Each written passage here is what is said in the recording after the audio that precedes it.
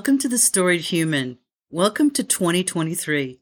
In 2 months, I'll have had this podcast for a year. I really can't believe it.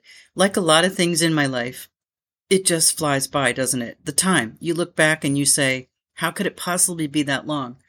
But how did I get here?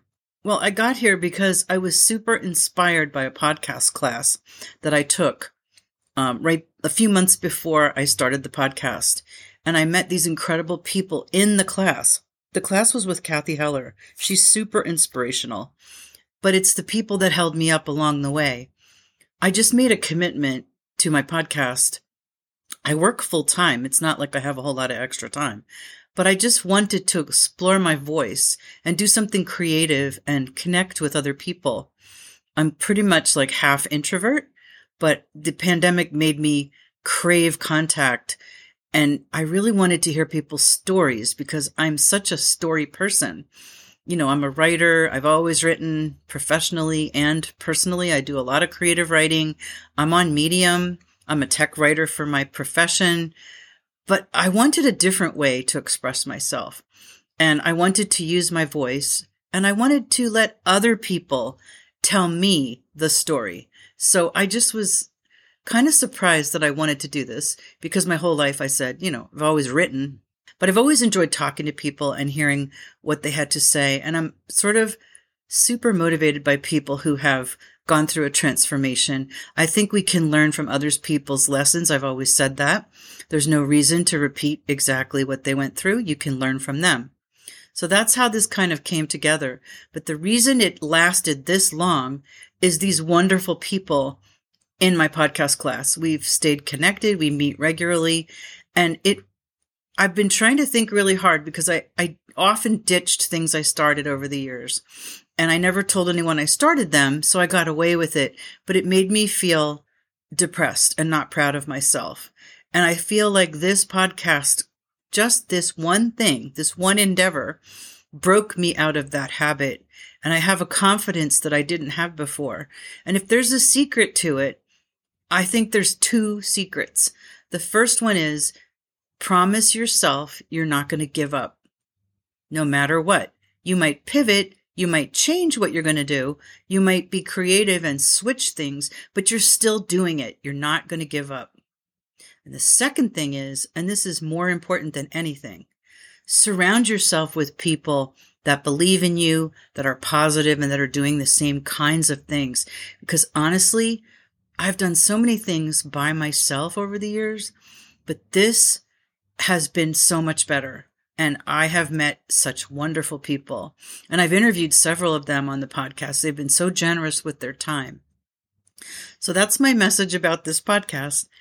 But I also wanted to share something about dealing with loss and dealing with changes. It's never easy for me. I've spoken about grief before. I'm not going to talk about grief this time. I'm going to talk about changes. And as we get older, and if we have children especially, I think we envision a certain life that we're going to have with those children. And sometimes that doesn't happen. And it's not a bad thing at all. It's just sometimes what we dream is not what they were dreaming or what they end up doing. And my example is, I just pictured that I would have time after college with my oldest, my daughter, Catherine. But she moved to Australia and married her long-term boyfriend. And it's wonderful for her. She has a great life there. But it's been a big adjustment for us.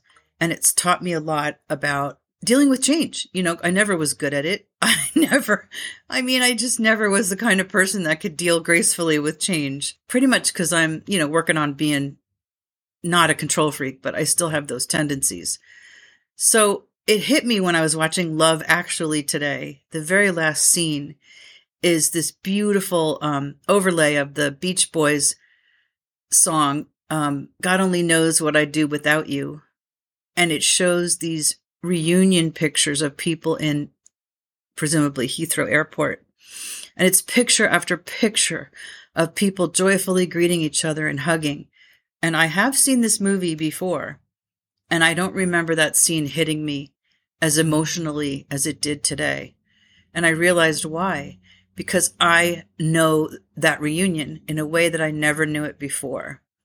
And I cherish when my daughter is flying in, like in October, just to see her face, in person again. I mean, thank goodness for video chats and things like that. But just to see her and hug her, I just really related to that scene. And I had a moment. I realized, okay, I get it now. And I have adjusted to this change.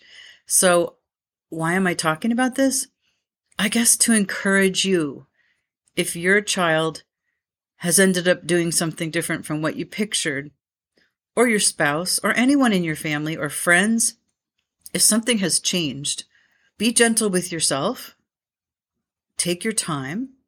Find a way to adjust to it. Because change is always going to happen, right? And we have to learn to be good to ourselves and adjust and accept it. And this is hard for me, like I said, but it's not impossible and we can do it. So for 2023, my wish for you is that you accept changes that come your way and maybe find the good in them and be good to yourself. Thanks for listening to The Storied Human. I really am grateful. I have over 1,000 downloads and it's been slow and steady, the growth. I'm doing this totally for fun, but it's so nice to reach more people. And I thank you and wish you the best new year possible.